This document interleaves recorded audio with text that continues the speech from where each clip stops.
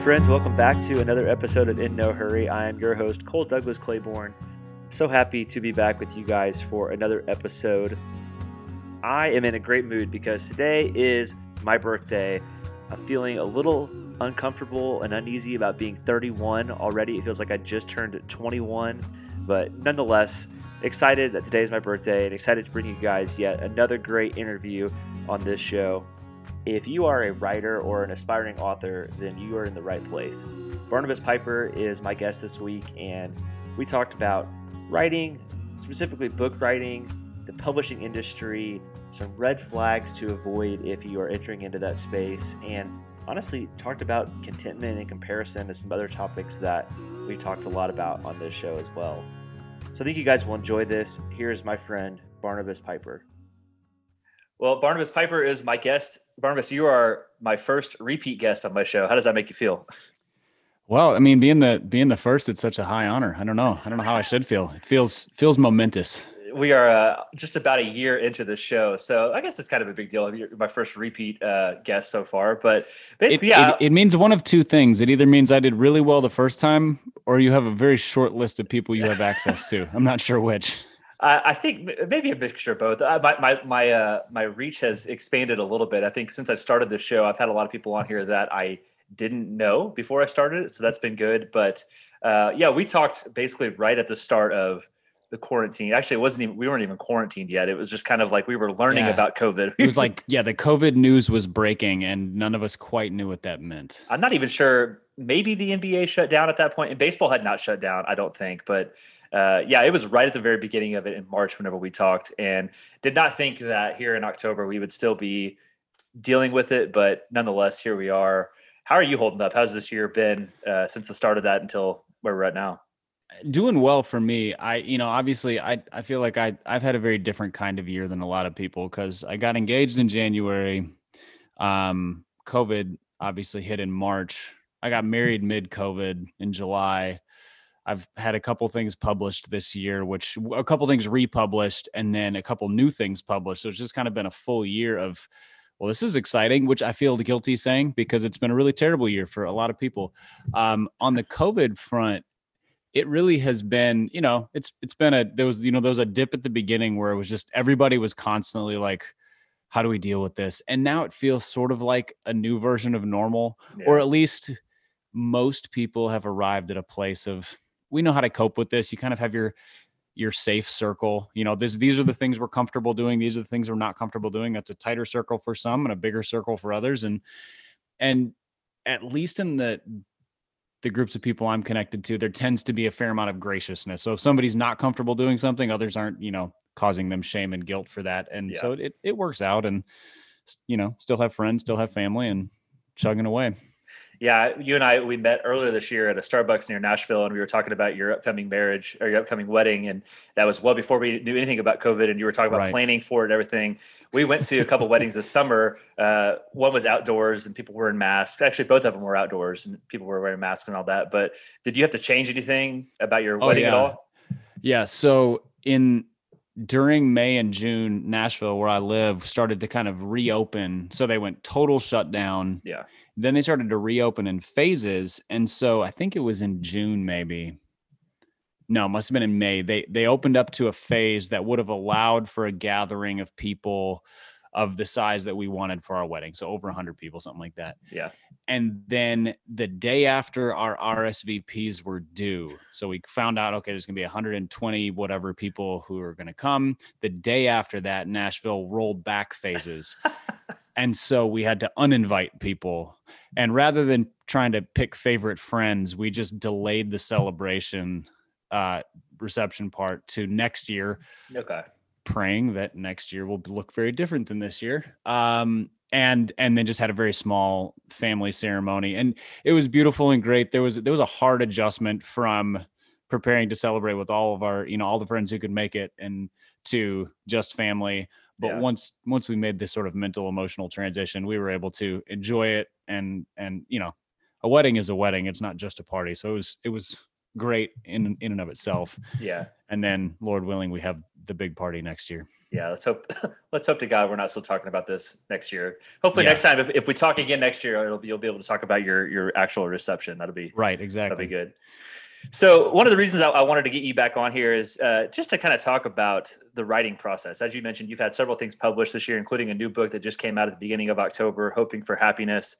And on top of you being a writer, you've also worked in the publishing field. And there are a lot of people that listen to the show that are writers that are curious about the writing process, curious about the publishing process. And there's a lot of stuff that goes into it. It's not just as easy as sitting down, writing a book, and then sending it off and getting it published. There's a lot of other layers to it that if you don't do your research, it can be kind of jarring or surprising as a writer to know that there's a lot that goes into it. So, you've got a lot of experience in this field. This is, I think, your fourth original book that's been published. Yeah. I've done 4 books and then one group Bible study that came out this year attached to my book Help My Unbelief. So it's kind of a book, but it's like 6 sessions designed to go through with a group. So basically 5 publications. So you've got, a wealth of knowledge of how to, and your father obviously has published a ton of books as well. So you've been around this industry for most of your life. So, whenever you, I guess, think back to your first book that you wrote, and maybe your process has changed. I assume it's changed throughout the different books and that kind of thing. But what did you learn? I guess from the start, whenever you were writing your first book, and what have you learned since then that I guess has been some of the more valuable tricks of the trade, I guess, about the publishing industry and the writing industry? Yeah, the writing itself hasn't changed dramatically. I think I've improved as a writer. I think as you write more, you get better at gauging yourself. So you get into there's fewer panic days where you're like, I don't have anything to say. It's a terrible day. It's the end of the world. And you just kind of go, yeah, today's a bad day, because you end up transitioning to the recognition that writing is work. Yeah. And I don't mean that as in drudgery, but like it takes consistency, it takes discipline, it takes effort. So a bad writing day is just like a bad day at the office. Yeah. Some days are like that. So you pack it up and you go home and you get your sleep and you come back in the next day, and next day might be better. Yeah. And so the writing itself has improved just by practice, by maturity of voice. I think finding a voice as a writer is a hard thing, and saying what is your voice as a writer is a really nebulous concept, but I think it's essentially where you are comfortable in your own skin as a writer. You're not trying to sound like somebody else. Nothing feels forced. Just, the words are yours. It communicating, whether it's a story or an idea or whatever. On the publishing side, so my most recent book that just came out early in October is called Hoping for Happiness. And it was the first book that I've had to pitch around to multiple publishers. So it was a new experience for me, but having been on the publishing side and then knowing other authors, it's a really common thing. But it was the first one that I had multiple publishers say, we don't think this is right for us, or it's not the right thing. They all use euphemistic language. I don't know if it means they didn't think the book was right, or my last book didn't sell well enough. All of these are factors in it. So that was one. It was the first time I went through that process. Prior to that, my first 2 books were on a single contract. So I was able to work that out with David C. Cook at the time. My third book, I should say, my second contract was with a publisher I worked for at the time. So I had a bit of an insider connection there. Yeah. And again, sometimes, connections are the best way to do anything. If you have connections, just bring them all the way out. Yeah.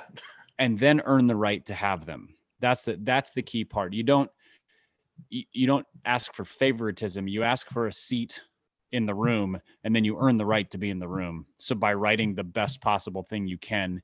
And so this one was the first one that I was kind of a writing free agent, and I didn't love that process. I understood it, and so I wasn't anxious about it, but I wasn't crazy about hearing from publishers their feedback on it when I was 100% sure they were wrong. Yeah. Which every author is. You get rejected and you're like, well, you're an idiot, So yeah, which I've been on the rejecting side of things, and I'm sure authors have those feelings towards me, or had them at some point. So I think that process was a new one.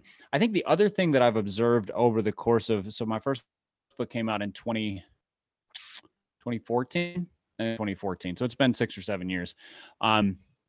has been the increase in the demand on an author to market their own books. Yeah. 10 years ago and earlier, a publisher was the primary marketing avenue, and the publisher or the author brought maybe something to the table. But with the rise of social media and the decline of retail, in terms of like storefront retail, authors now carry the weight for that. And it's just something authors have to get used to. It's also now part of the decision-making process in publishing. Yeah. Can you market your own book? What is your reach? What is your audience? That dirty word platform, which I hate so much. It's like every author says they hate that word. Every author's like, oh, I just cringe when I hear the word platform. Well, because what you would like is, in a perfect world, the best books get published and the best books sell. We know full well this is not a perfect world. And so the best books don't get published all the time. Sometimes they rise to the top. Publishers will rarely turn down a transcendent book. Most of us don't write those, though. Most of us write decent books. And so, like my stuff gets published over somebody else who's probably an equivalent writer because of my last name, because of my previous publishing experience, because of my social media following, my podcast, my whatever, all of which says nothing about the quality of the book. Yeah. It just says how many people can I get it in front of, which publishers have to take into account. So that's the frustrating side of the authoring experience. There's the rejection aspect, just trying to get in the door. Then there's once you're in the door, you have to sell this thing yourself to a pretty significant extent. Yeah. And you hit on something there too, because it can be a tough thing for an author who, they've got, and this is kind of speaking from my own perspective here. I had somewhat of a little bit of a platform whenever I was coming up in journalism. I was a sports writer and I had quite a bit of a following from that. I left that world to become a teacher. So, I kind of left the content world for a few years before I started writing on the Christian side of things. But I feel like I'm still kind of building a platform of my own in the Christian side of things. And I think there's a lot of writers who are in that point where their writing is really good. It's maybe on par with anybody that you would read, but they don't have the platform. And a lot of people, and I'm kind of in this boat, don't really know the best route to take to start building a platform, or they don't know how to put the time in. So whenever you've talked to young writers or up and coming aspiring writers, what are some of the pieces of advice you give to writers about building their own platform? Yeah, I try to avoid the concept of building platform because that sucks you into, I'm not going to use any names because I'll be disparaging, but there's kind of a cottage industry around platform building, which makes me feel very slimy and I don't like it. And people are profiting off of trying to get others to build platforms. Yeah. And so I'm not wild about that. So but building an audience is a different thing. Like just in its entity, it's a different thing. An audience is somebody who cares about your work, wants to read what you have to say, finds value in it. Usually there's a buy-in there. There's an emotional, intellectual buy-in. Yeah. So building an audience is a different thing than a platform. A platform is a number. It dehumanizes your readers. And as an author, that's a terrible thing to do. Yeah, I agree. Because if you have a dehumanized audience, it's going to affect your writing because you don't care. You don't care what you're writing. You care how many people you're writing it for. Yeah. So that cuts the heart out of what you're writing, especially as a Christian author. But I think the same is true. Anybody who wants to tell a good story or be intellectually honest has to care about the reader. So when you think about audience, the first and foremost thing is keep publishing. Just keep publishing. So if that's a personal website, if that's starting a website with other authors, which can be a great thing to do because it's very discouraging to try to put up content yourself every day and you just see these like minuscule numbers. Yeah. But if there's sort of a cohort of writers and you can contribute, twice a month or whatever your capacity is, could be weekly, could be multiple times a week. And there more and more web publications are coming together to help, especially creative writers and storytellers and different things like that. So you just start to seek those out. Yeah. And then you just submit stuff everywhere. As you know, that's kind of how I got into it. I forget that now because I'm at a place now where I kind of write what I want when I want to, because I don't feel like I need to build the same way I did 7, 8, 10 years ago. Yeah. But when you're building, you just never say no to an opportunity. So like I remember writing articles for like Motherhood magazine. And I'm like, well, I'm not a mom and but they want a book about or an article about being a pastor's kid or praying with your family or whatever. I'm like, okay, sure. And so you just say yes to stuff so that you build. Two things happen. One is you build a readership and then you build essentially a portfolio. So it's the same thing, a photographer or any visual artist, they have to have a portfolio of their work, a web designer, a writer needs a portfolio of their work. And, you know, if somebody Googles you and they can find 10 articles by you, that's significant. If they find 0 articles by you, you're not a writer. Yeah. You're an aspiring writer. Yeah. So I think that's the biggest piece. And then finding a way to share your work in a way that's genuine, not self-promoting.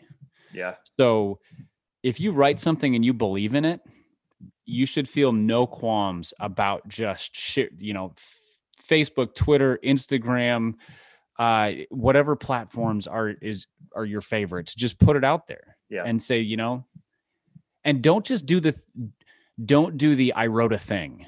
You know, that tweet I wrote. Nobody cares. Nobody cares that you wrote a thing. If you say I hate that phrase. I did a thing. Yeah, we all did. You just tweeted a thing too, and I'm bored. So tell me what you wrote. Yeah. Give me a hook. And I don't mean like a clever marketing pitch, but just, have you ever had questions about this? Me too. I wrote about it. Okay. Now we have a conversation. Like this is an intellectual engagement, possibly emotional. Like there's a connection there. So be honest in it. And I think the last piece I would say on this is always write stuff that you care about. Yeah. So don't write stuff that you just are, that you're completely disinterested in, because it shows over time. And it's really hard to share your work with consistency if you don't like your work with consistency, or at least you don't believe in your work consistently. So writing stuff that you have an investment in. And I struggled with that early on as a writer, because it's hard to balance that with don't say no to opportunities. Because sometimes the opportunity is something that you're like, I don't really care. Yeah. But, you know, so you have to balance that. But when it's up to you, write the stuff that matters to you. And sometimes that means you find a niche.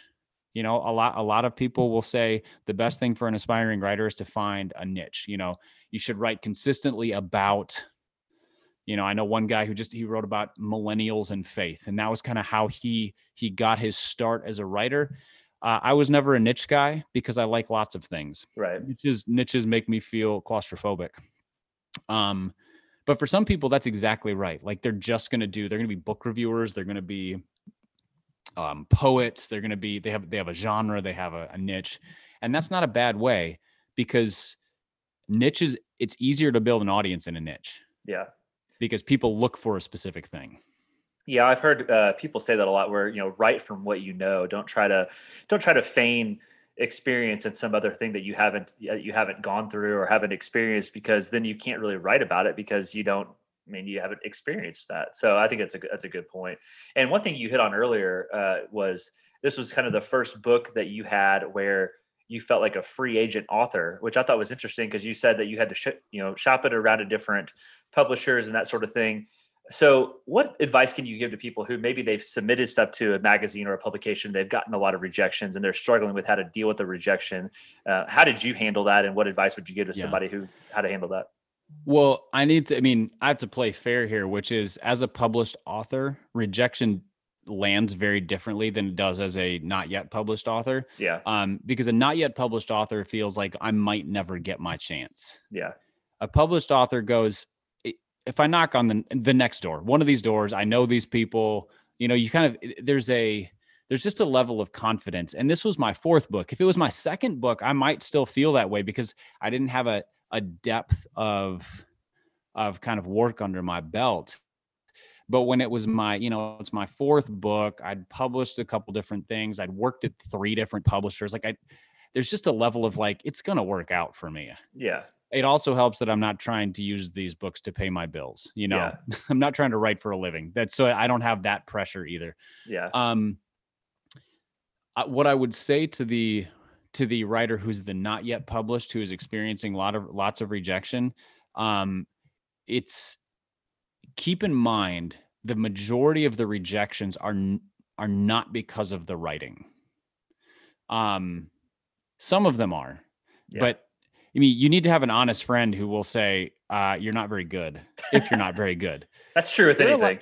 Yes. Yeah. We don't need, you remember in American Idol, I haven't watched it in years, but the early episodes where the people come in and they think they're amazing and they get rejected. And then they're Simon like, Cowell Simon Cowell's just pretty harsh to him. Yeah. My mom likes me. And, you're like, well, you need to get feedback from somebody who's not your mom, because, my mom would tell me my writing was bad, but most moms wouldn't. Yeah. And so I think assuming that you're a good writer, you're not probably getting rejected because of that. You're getting rejected because you're one of 800 proposals. It's like a job applicant. You might be perfectly qualified for the job, but you're buried in the stack. And so just like getting a job, connections help. So if you find somebody who knows somebody, those second and third tier connections where somebody can just get your name to the top of the stack of proposals. Boy, that's a hard sentence to say. To just get your name recognized. And writers tend to look out for other writers. There are some who are very self-protective and think this is a zero-sum game. If I help you, it's going to hurt my chances.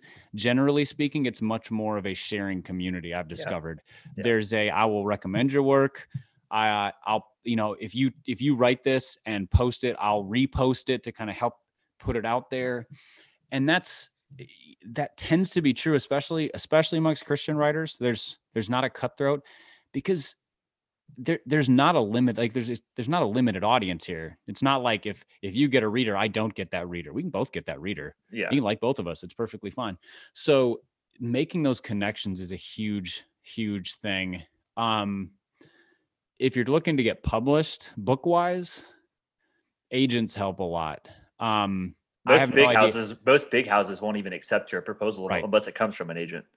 Yeah. And I don't know how to tell people how to find an agent, frankly, because I didn't know what a literary agent was until I worked in publishing.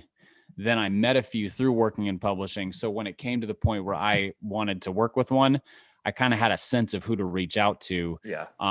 Which is that's just the benefits of the job that I had. But that's the case in almost anything. I mean, so I live in Nashville right now. The number of people who move here trying to make it in music and are now working at coffee shops. I assume everybody who makes me an Americano moved here for music. I assume everybody who serves me, enchiladas moved here for music. Like because that's what people do. They move here to make it. People move to New York to make it big, and then they end up like being a bartender or whatever.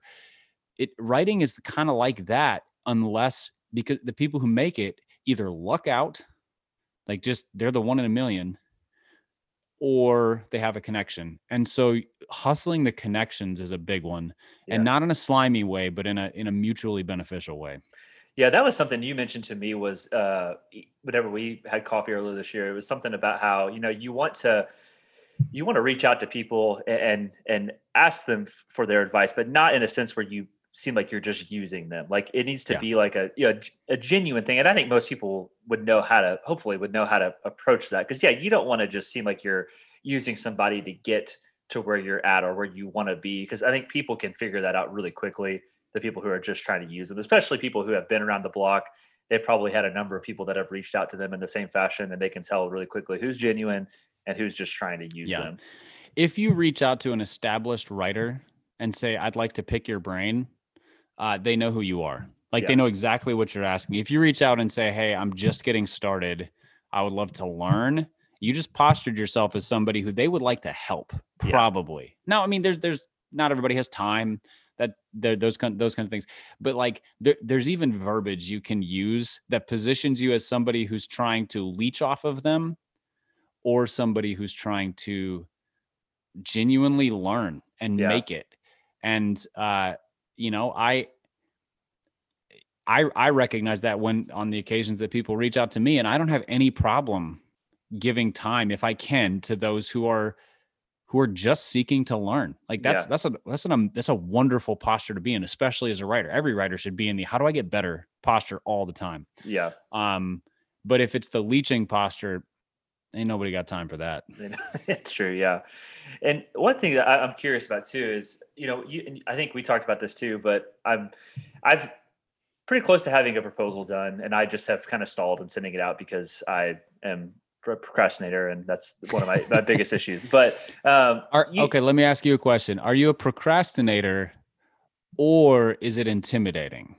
And that's I'm not trying to insult you, because intimidating is especially if it's a first one. Like that's a scary thing. I think it's more so intimidating. And I did send, so I attended a writing conference this summer. It was a virtual writing conference. They had a couple of agents there. We were allowed to send, it's called a one sheet. So basically you take your proposal, condense it down to one sheet. And I sent it to a couple of agents. They both liked my idea. They said that this is the kind of book they would take on, but they said my platform wasn't big enough. And so I think part of it is there's probably a level of intimidation and fear there that I'm, you know, afraid to send it off. Not necessarily afraid to send it off, but like afraid that I would send it off, get a bunch of no's, and wonder, could I have done anything more with it? And so I know that I need to just get rid of that thought process. But, you know, I used a template that another author recommended to me for my book proposal. And she has a book coming out with Zondervan in early 2021. So I feel like, you know, what I'm doing, I'm using a pretty, you know, trusted way to make it. But you mentioned to me how you would get proposals that would say, you know, people would say like, oh, I think I'm the next Tim Keller. I think I'm the next Max Lucado. And you said basically don't ever do that. So what are some things that whenever you would pick up a proposal that would immediately be red flags that authors should definitely avoid? Yeah. So, well, let me give positives for authors first on the proposal. A strong writing sample. The first thing I would do is go straight to, you know, because usually there's like here's who I am, here's the premise of the book, here's the platform, here's comparisons with other books, etc.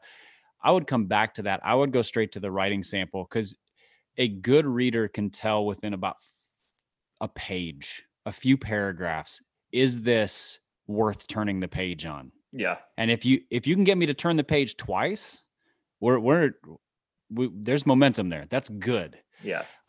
So just to write the best sample you can. That's the strongest part. Then I would back up to okay, how are you positioning this? And when I say positioning, I don't just mean platform. That's a very real part of the decision-making process. But this is now we're at the red flags part.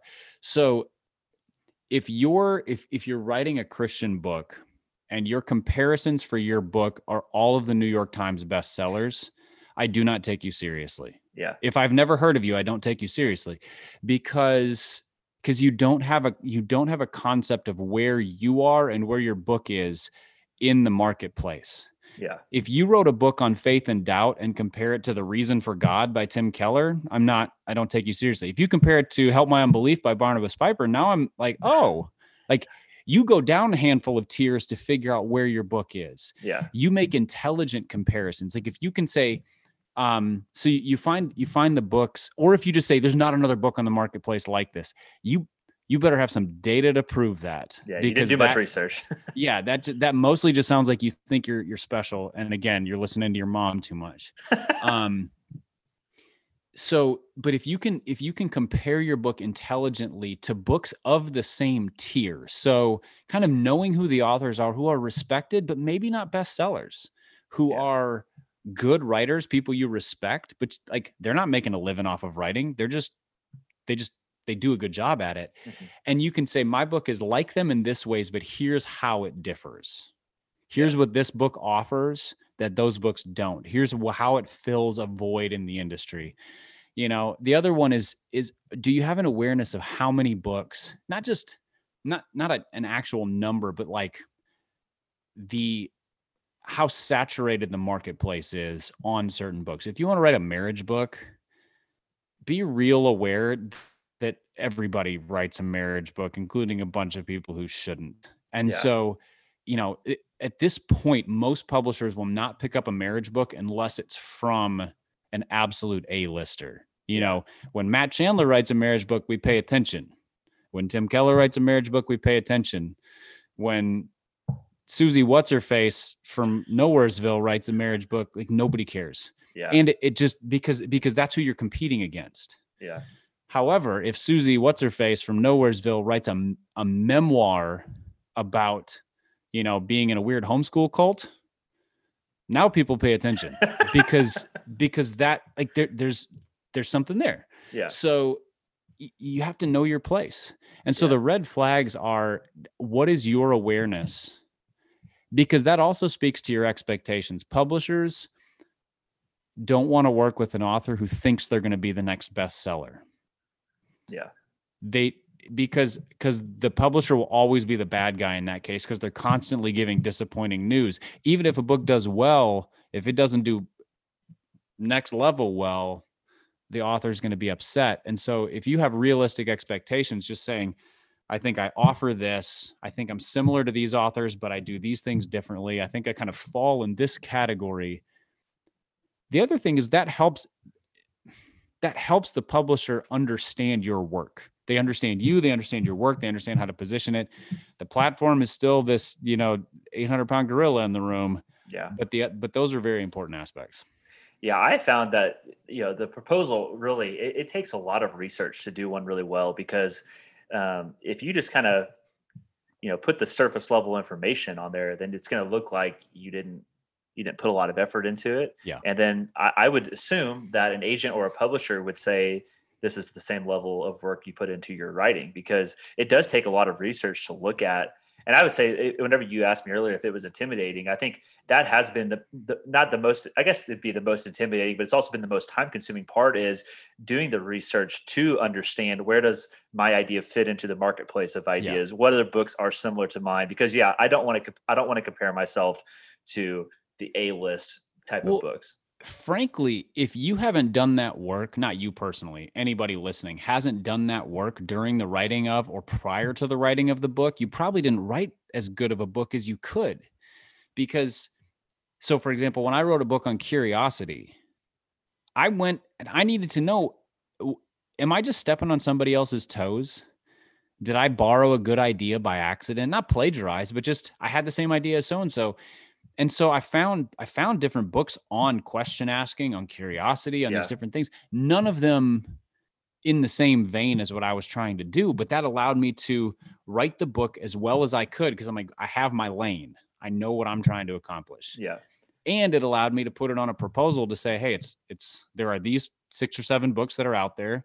It's not like these for this reason. It's kind of like these, but it touches, those are more about question asking, and this is more about exploration and discovery and so forth. All of which helped shape the idea in the first place. Mm-hmm. If you're doing that work after writing the book, you might have written a book that was a whole letter grade worse than what you could have done. You could have done something that was more focused, sharper, better aimed. Have you had an idea that you thought would become a good book, then you did the research and found out there's already a lot of books like this? And did you scrap any ideas that maybe you thought would have become books for you? Not quite that dramatic. It's been more having ideas and then being aware of or researching what's out there and going, this needs to be this kind of book in order to not just be redundant. Right. So the book on happiness, there's a ton of books on happiness out there. They're everywhere. Almost all of them are from a secular perspective. Yeah. Which is great for me because, that just means I get to go back to the Bible repeatedly and it offers something both better, just inherently better, and more, just profoundly foundational. But even there, where does this fall compared to books on joy, books on satisfaction, books on whatever? And so, it bullseyed it for me, so that doing that research and reading some of those books, or at least thumbing through them to get a feel for them, really helps focus. This should be this shouldn't be this. And in some cases, If I was, if I had I'm trying to think if there was anything that I've sort of chewed on and then rejected. I think it's been more like I've read other people's books and been like, man, I would have liked to have written that, but they did it first and they did it better. Yeah. So we're going to let them, we're going to share this book out there and put their work into the world because they killed it on this one. Yeah. Yeah. And you hit on something earlier that I thought was really interesting about, you mentioned that we talked about platform building, and you said that there are a lot of people that will try to profit off of authors that are looking to gain or to build their platform. Yeah. And what are, that's, I guess that'd be one example, but what are some other things that you would caution authors to be aware of? Because sometimes they might go into this process and be a little naive about the industry. And there are, even in the Christian world, I would guess that there's still people that may look to take advantage in some way. So what are some things that maybe you would caution authors to be aware of? One simple one, I would not work with an agent who asks for money up front. That is a book mill. They don't believe in your work. The way that agents generally work is that you sign an agreement with them either for a specific period of time. It's kind of an exclusive partnership for a specific period of time or for a specific work, whatever you've pitched to them. Right. And then when that's done, maybe you re-up with them, you sign a new agreement, there's that kind of thing, but it's all percentage based. So what you agree with the publisher on in terms of an advance and royalties, the agent gets a percentage of that. Mm-hmm. That's their pay. If they're saying in order to work with us, when it's a $500 fee, they have no incentive to take your book seriously. Or they have incentive, but like they got money up front. They can take on, that's a numbers game. If they can take on 1,000 clients, they just got $500,000 and they didn't do any work. Yeah. So avoid that. I think another thing to avoid is just the numbers game will never satisfy. So trying to grow your Twitter following, your Instagram following, moving in the influencer direction. And by that, I'm not trying to be snide. I mean, like there's a certain thing where you like, that is an influencer. That's a person who is, especially on like the Instagram influencer, trying to move that direction is disingenuous for almost everybody, but especially for a writer who's then going to try to pitch a heartfelt book, or intellectually, stimulating book. Right. So I think I don't know, you can't formulate numbers in an honest way, in a genuine way. What you can do, again, is forge a readership. So, what you could do, rather than saying I have, 50,000 Twitter followers just because I did the follow back strategy with everybody and I followed 1,000 people and then 600 followed me back and then I followed another 1,000 and 300 followed me back or whatever, which a lot of people tried for a long time, and it works for numbers. It doesn't work for buy-in. Yeah. Is to find 500 Twitter followers, 2 of whom are respected writers, and get them your work and get blurbs from them, get a review from them that then goes to the agent or the publisher, because if they can recognize that name and so-and-so says, this is really good. Yeah. A good respected endorsement is, I don't know what the conversion rate is, but it's probably worth a few thousand Twitter followers. Yeah. And it leaves you feeling like you don't need to go like wash off the slime of platform building. Yeah. I'm trying to think if there's anything else that's just a landmine to avoid. I think the other thing is, this is a bit more conceptual and theological, but who reads your stuff is very much in God's hands. Yeah. I've written 4 books. None of them have been bestsellers.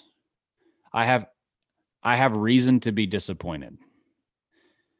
But I hear periodically from people who do read my books, and they tell me, this helped me in this way, this opened my eyes in this way, this connected with me in this way. if I don't find that more valuable than another 5,000 in sales, I think I've gotten it backwards as a writer. Yeah. If I'm writing for numbers, I think I'm doing it for the wrong reason. If I'm writing for a 17-year-old pastor's kid to tell me that this book helped him make it through high school, I have my eyes pointed in the right direction. And I think at any scale that's true. And so you put the readership in God's hands, and you are as faithful as you can be with your work. And God handles the numbers in the way that he sees fit. And some people get rich and some people never get paid, but the work is good. Yeah. Well, if it makes you feel any better, I think I told you Help My Unbelief truly is one of my favorite books that I've read, not just this year, but in general. And oftentimes, because that's similar to what you talked about, what books are similar to what you're writing. I'd say that book is pretty similar to the topic that I had for my book. But the line that you have in there, I don't know if it's word for word, but basically was that we are finite creatures trying to understand an infinite God.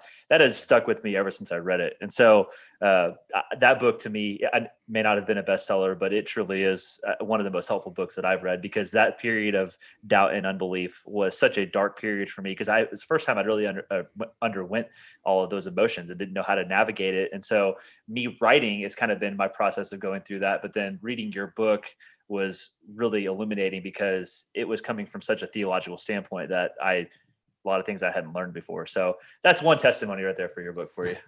Well, thank you. And in all honesty, hearing that from you, the first, you shared that with me early on and when we were getting to know each other a little bit.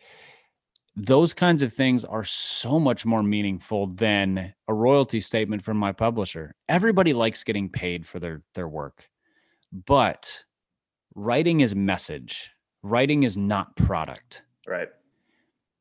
And if we turn it into a commodity and it's just a product, we will write garbage books that help nobody. If we write it as a message, whether we're writing a novel or a poem or an essay or a theological work or what a memoir, it matters. It's work that matters. And it matters if 3 people read it or 300 or 300,000. So I think that's the thing that writers need to hold on to tightly as much as anything, because that's the thing that gets you to sit down at the keyboard or the notebook or whatever tomorrow and churn out the next thing. Mm-hmm. Is this matters. It matters because I'm pouring as much truth into it in as quality a way as I can. Yeah. I think, it's just like anything. You got to love the actual craft of it. And I said the same thing when I interviewed. I got back into teaching this year, and they asked me, just my thoughts on like building relationships with kids. And I said, you can't go into teaching without actually loving it, because it's too hard of a job. And I feel like writing is very similar though. Like, and that's true with any craft, I think. But like, you've got to really love it to sit down and actually do the hard work, because some days you're going to write words that you're going to want to throw away tomorrow, and you got to just be okay with that. Yeah. Well, and that's, yes. All of us have deleted more words than we've published. I mean, and that's true for like Stephen King, who writes a 1,000-page book every 7 minutes. Like he still deletes more words than he's written. It's the way it is. But it's kind of analogous to like the Christian life. There's so many like 2 steps forward, 1.5 steps back kind of aspect to it in terms of progress and growth and sanctification that. Yeah, writing is, if you take it seriously, it will be really humbling and profoundly fulfilling as well. Yeah. In like a kind of a capsule way, can you describe just what your writing process is? Maybe it changes book to book, but you don't have to go super in depth, but whenever you start the process, say you've got an idea for a book and you want to start actually writing it. Cause I feel like for some writers that can be a really daunting task, is like, where do I even begin? What does your writing process look like? Yeah, it's I'll back off to like the germination of an idea and walk it through. And again, not in so much detail that we get bored. Once you get into writing, you kind of see everything through the eyes of a writer, meaning, is this a good idea to write about? Do I have something to say? You just, and you start collecting these ideas. So step 1 is, how are you collecting the ideas? I mean, do you have, in Bird by Bird, Anne Lamott talks about carrying like 3x5 cards that she'll write down a phrase or something she saw, or she just collects them and then periodically spreads them out on her desk and discards most of them and keeps a few. Yeah. You can use Evernote, you can use notes on your phone, you can use the voice recordings, whatever, but just start collecting ideas. At some point for me, an idea is like a burr in the saddle. Like it's the one that my mind keeps coming back to, or I see it repeatedly in some form. So take the book that I just released, Hoping for Happiness. I started to just see thematic things in my life, in conversations with others, in observation of others, that there's this, we have a weird relationship with happiness as Christians. Okay, well, what is that? And so just started writing down things that I heard, things that I felt in myself, things that I observed in myself. And I thought maybe there's enough here for, I don't know if this is a couple of blog posts. I don't know if this is an article. I don't know if this is a book. And then started reading Ecclesiastes, which those two things were not related. I kind of tripped into Ecclesiastes, but started seeing it differently in light of this pursuit of happiness that we're all kind of part of, or this suspicion of happiness that some of us have.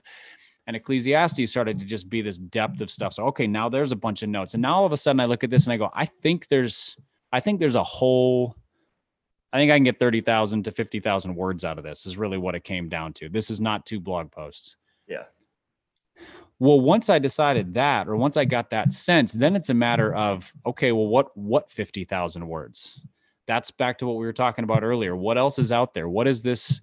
What direction is this? Because again, it's still just sort of a mishmash of ideas. It's like walking through the grocery store, like there's ingredients for a lot of things here, but what are we going to make? And so just started to kind of hone in, and you have to have some sense of self-awareness. What can I do? I can't write the same kind of book that like Donald Miller writes. Yeah. He's a different writer than I am. So are most people. So like, what can I do? So you hone in on that, you hone in on what else is out there, and it just becomes a pile of notes for me, at which point it's organization, some loose sense of organization to trim some of this down, to figure out how it fits. That's not a chapter outline at that point, but it is call it a concept outline, just blocks of ideas that seem to fit together. So for me, those ideas were, is happiness even possible in this life? Because a lot of people seem to be chasing it and never finding it. Okay, so there's a big question. Yeah. Seems like happiness is tied to expectations, because disappointment is just an unmet expectation. Okay, there's an idea. Okay, well, what do we do with our expectations? How do we build them? What are they based on? Okay, there's an idea. And that kind of thing, just blocking it out. At which point I looked at it and thought, okay, I think I have enough here. Started to work it out. Called my agent and said, hey, here's my idea. He said, that's a good idea. Flesh it out. So then it gets into now we're into, I'm going to start writing this thing. Mm-hmm. And at that point, I don't know if I'm going to write something that will end up being published, or this is just kind of my initial hack at it.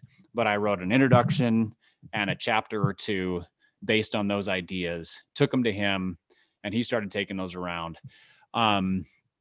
Once a publisher, in this case, the Good Book Company, picked it up, then it was working with an editor to really refine those ideas. Then it's a chapter outline. So chapter 1 is going to be this, and it's going to cover this specific question or set of ideas. Chapter 2, chapter 3, chapter 4.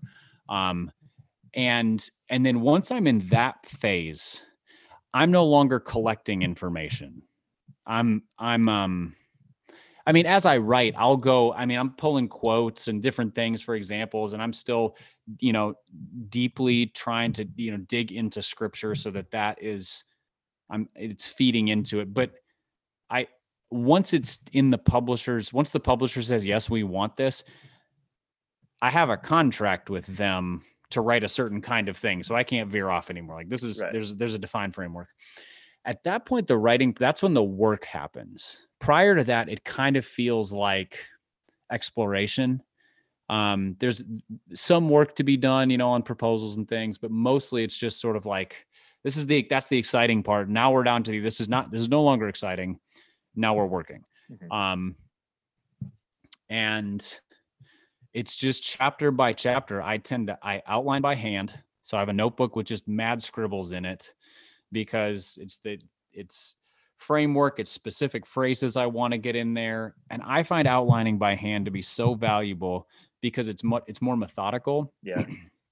Which helps me recognize where the gaps are in my ideas. It stops me from being redundant. It imprints it on my mind a little bit more.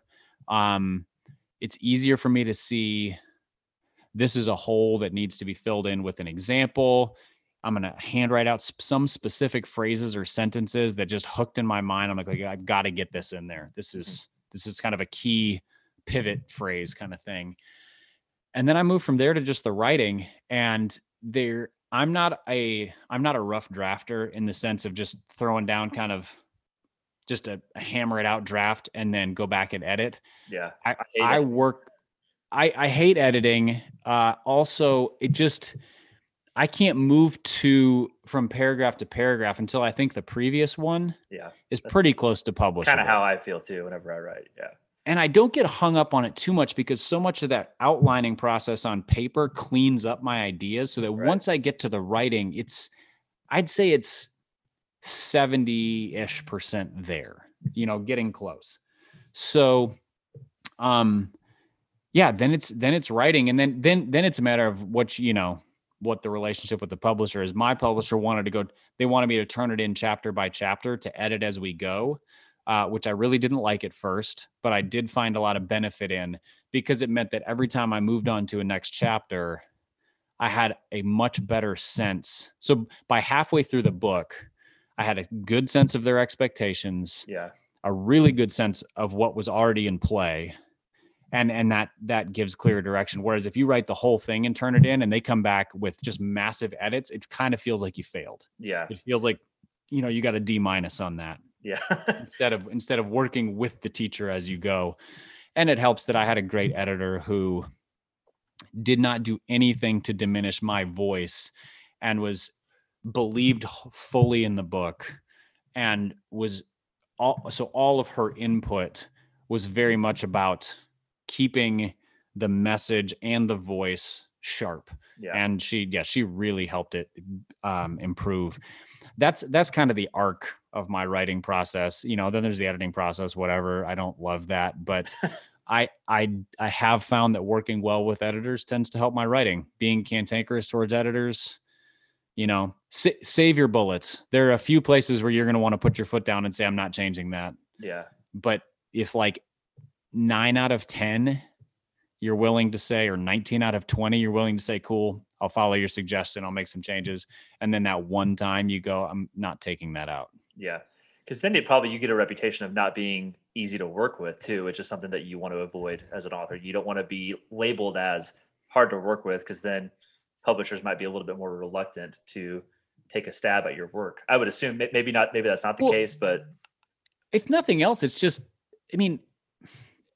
not very kind. Yeah. The editor is doing his or her best.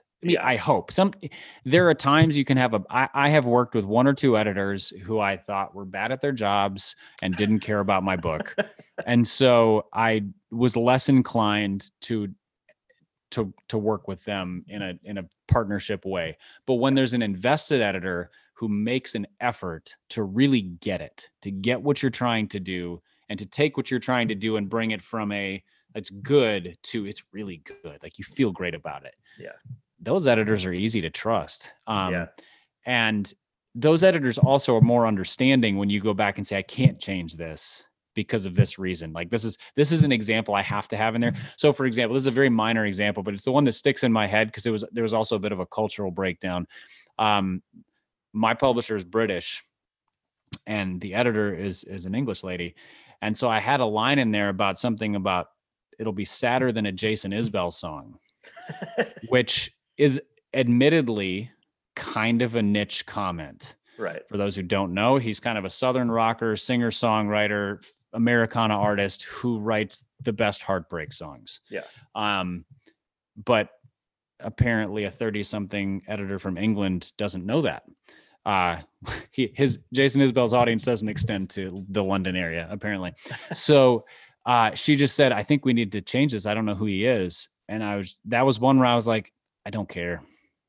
It doesn't matter to me that you don't know. This is one that like the reference works if you don't know, because you can at least say it's sadder than a song written by a guy who writes sad songs. Right. Or you can look him up. Or if you know, then it hits the nail right on the head. So I was like, nope, that one's staying in there. Yeah. And she was like, okay, because most of the time I was willing to flex. So there are those examples where you're like, no, I really like this line and I'm not taking it out. Yeah.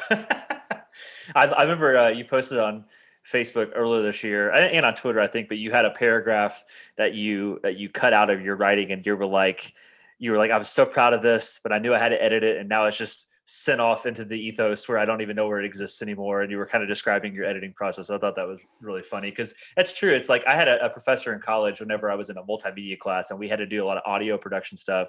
And she said, like, I've never missed a piece of audio that I had to cut. And I found that to be true, where it was like we had to pare down like a bunch of audio into like a 1.5 minute segment. And I feel like it's probably got to be the same thing with your editing, where it's like you're super shrewd about what needs to be in there and what doesn't need to be in there. Well, and that's where good. I'm not great at that for myself, because some of the stuff that my editor asked me to cut was stuff that I was really proud of, because it was, I would say, at the risk of sounding arrogant, it was really well written. It just didn't further, like, it didn't get the reader to turn the page in a timely fashion. Yeah. It just created more words on the page. And so there was a little bit of sort of that, because writers, especially writers who really, like, you get on a roll, sometimes you write a needless paragraph because you just think the groove is so good.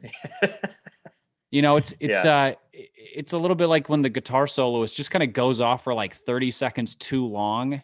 Yeah. Because he's just like, he's in a groove, and it kind of derails, like, okay, the concert experience. You're like, what do we do now? Yeah. There's a touch of that. So she just cut some of that out, and I was like, but it was a great paragraph, that didn't further the work. Yeah. So a good editor recognizes that they're not cutting stuff just to cut. They're cutting because if we move from here to here and we take this paragraph out, the reader gets into the next important piece in the timely, like, it serves the reader well. That's really what a good editor is trying to help you do. Yeah. Well, is there anything I didn't ask about that maybe you feel like is another pertinent thing that writers should know? Or I feel like we covered a lot, but is there anything that maybe you feel like is especially important to know that I didn't ask about? Man.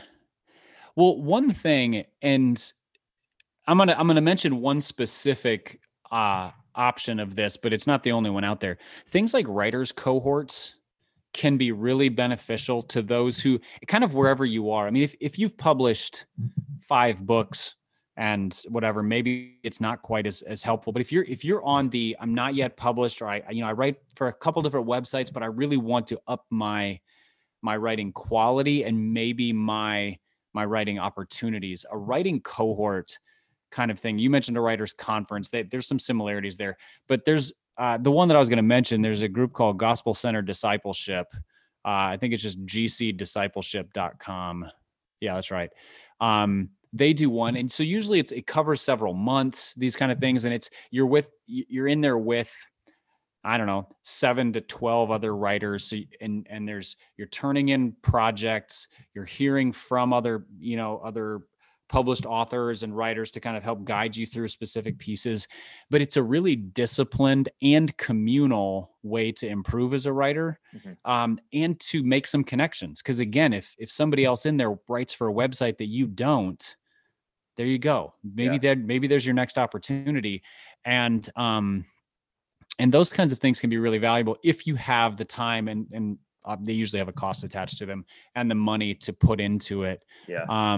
But yeah, I would just say that finding those, it's a little bit like interning. When you intern in college, that might be your first job. You kind of build those professional connections. You build a little bit of a relationships, reputation. Writing cohorts can be like that as well. So that kind of thing, writers conference, just make sure it's a reliable one. You mentioned a group before we jumped on here that's headed by a lady who we both have a lot of respect for. So just make sure the people who run it are legit. Yeah. And that, you're going to get something out of it. But that's probably the last thing I would say.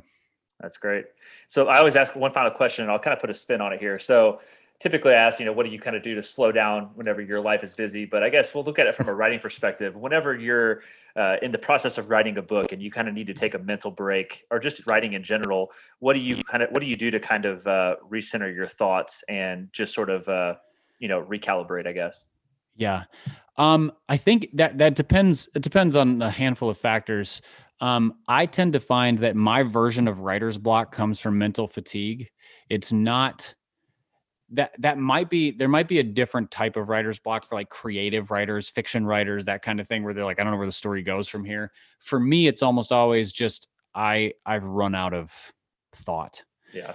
And so it can be as simple as go for a run, go for a hike, take a nap, but usually I need more than like a couple hours. So it can be unplugging for a weekend, just sort of like shutting it down on a Saturday morning when I'm just hit a wall and just saying, I'm not looking at this until the next time I have scheduled to write on Monday evening or something.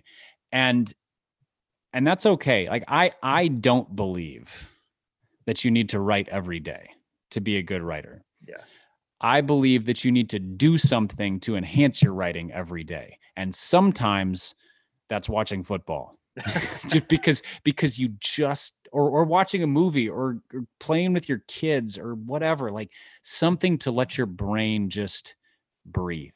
Yeah. Because writing is taxing.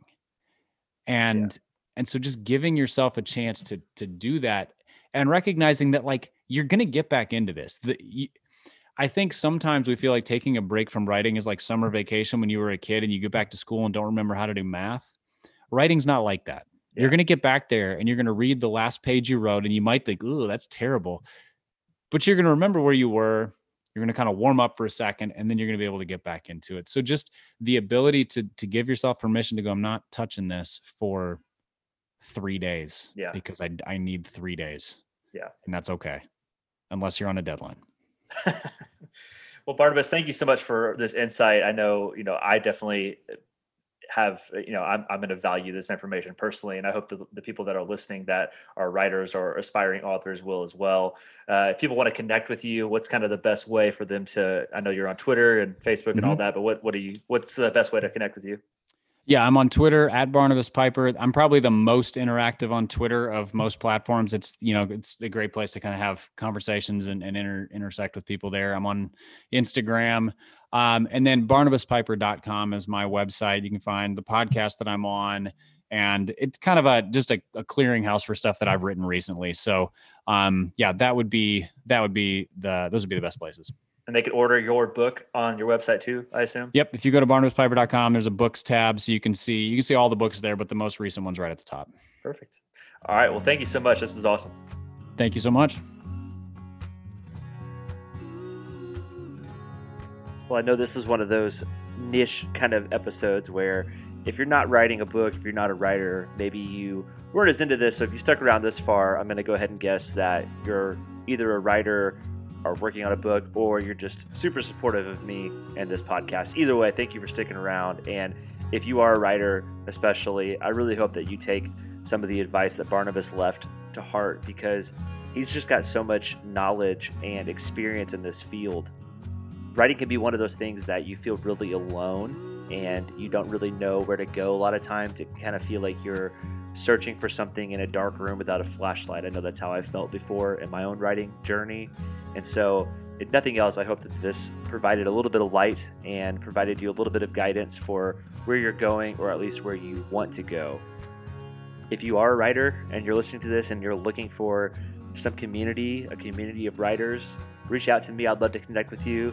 I'd love to be able to kind of be an accountability partner for you in your writing and just hear what your project is and share with you what I'm working on, and just kind of use each other to help get where we want to go. And like he was saying, joining a cohort of writers, joining some groups of writers that help support you and encourage you and keep you accountable, that can be super important and super valuable. So I'd love to connect with you. If you've got others in your area that are writers, connect with them as well and just build off of each other. I think that's the best way to do it. So thank you guys so much for listening to this. I really appreciate it. And if you guys need to connect with me, I'm Cole Claiborne on pretty much any social media platform, Twitter, Instagram. I'm Cole Douglas Claiborne on Facebook, so you can find me there as well. Or just visit me at my website. That's coleclaiborne.com. You can find articles I've written. You can find my podcast episodes and sign up for my newsletter there if you want to as well. Pretty much anything that I do content-wise is going to be right there on coleclaiborne.com. But thank you guys so much for listening. I hope you guys have a great week. I hope you guys find some time to relax and not be in a hurry. And we'll see you back next week.